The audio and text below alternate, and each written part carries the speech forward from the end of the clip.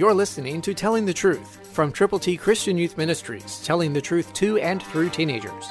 Here is Triple T founder George Dooms. Believe on the Lord Jesus Christ. Listen prayerfully to Romans 5:8, New King James. But God demonstrates his own love toward us, in that while we were still sinners, Christ died for us.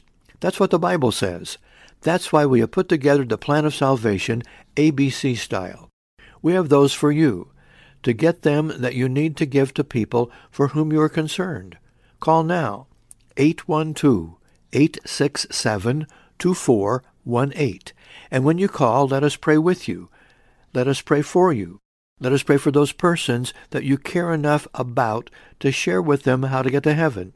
Call now, 812-867-2418 to get God's ABCs. That's 812-867-2418. Let us send you the number of ABCs that you will prayerfully present to people who need to know Jesus. God demonstrates his own love toward us. While we were still sinners, Christ died for us.